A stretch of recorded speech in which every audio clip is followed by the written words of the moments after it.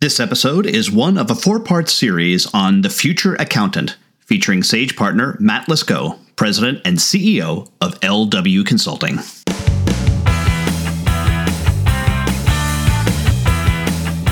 Welcome to the Sage Thought Leadership Podcast, championing the unsung heroes of business, accountants.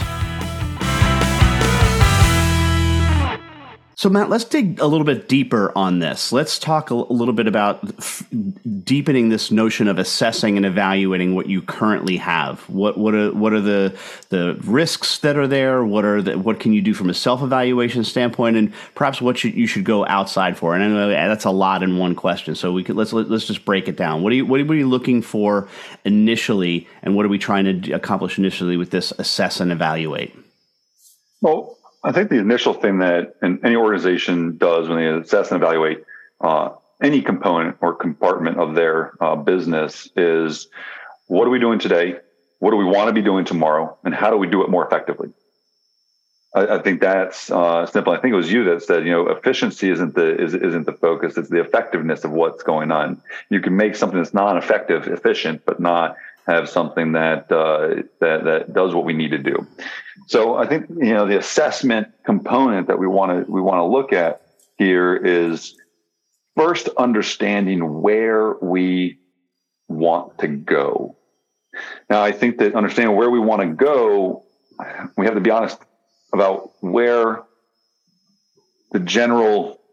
reality is going to take us. And what I mean by that is, where is technology in general from a business perspective going to take us?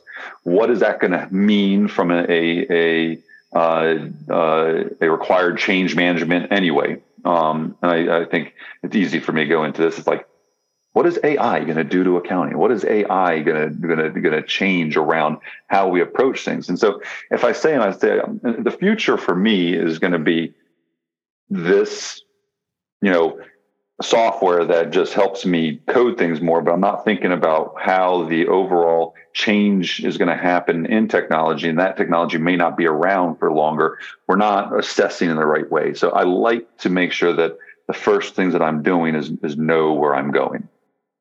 Then I want to evaluate what is reasonable as an organization to actually achieve. So look, a $2 million organization is going to have less resources to implement new things than a $1 billion organization, just the reality. Now, guess what? A $1 billion organization moves a lot slower in a lot of ways than a $2 million organization. So there's pros and cons on both sides. There's not anything bad about that.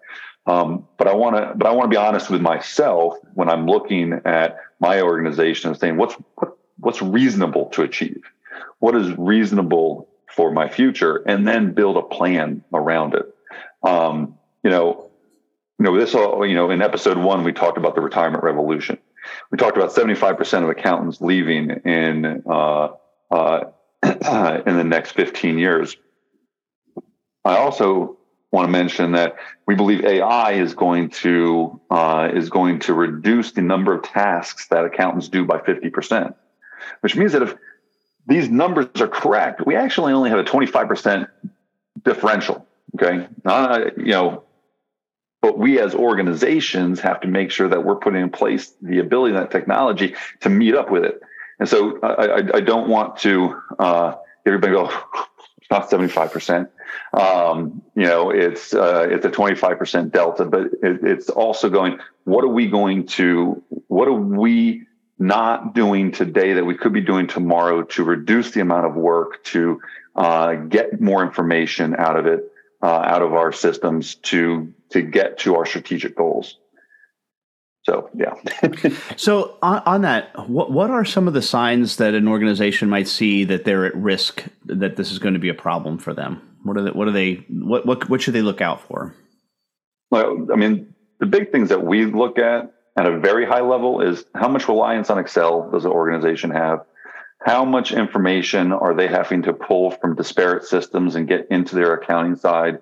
And it's not how much, but is that a prevalent issue?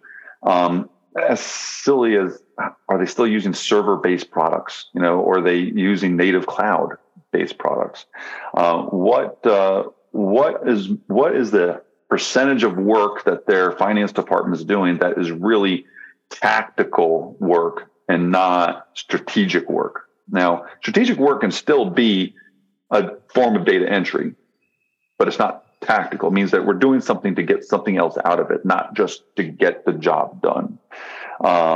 So from the way I look at it is I want to understand where I am today, and I want to find those small wins, affect some change really quickly, and then look at the larger ones and walk that ladder up as an organization and understand that every organization has its own path, its own starting point, and its own end point, and really build a plan around that.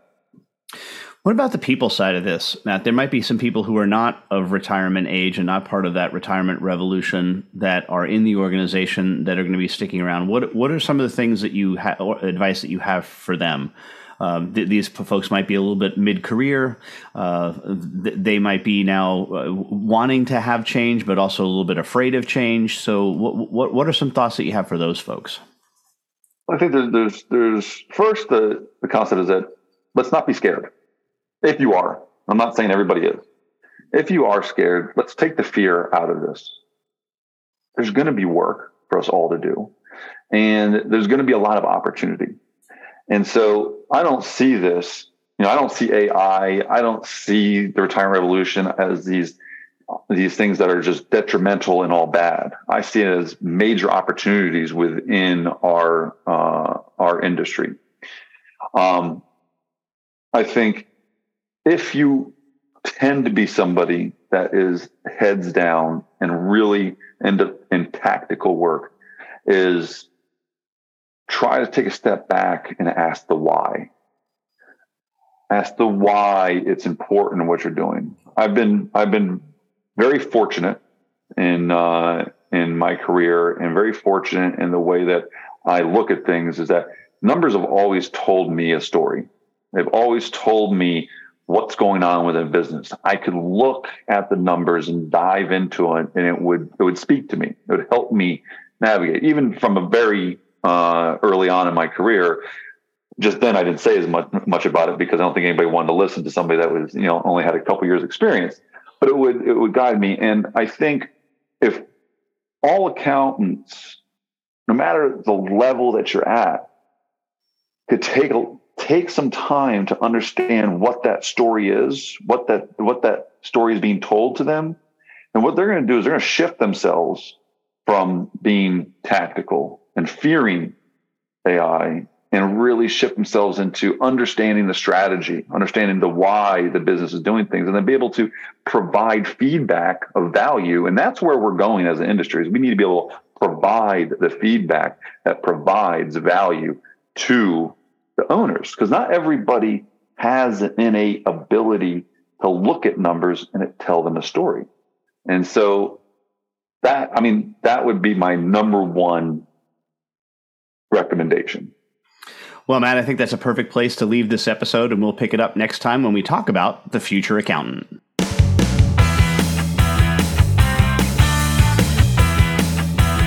Review and subscribe by searching your podcast player of choice for Sage Thought Leadership Podcast.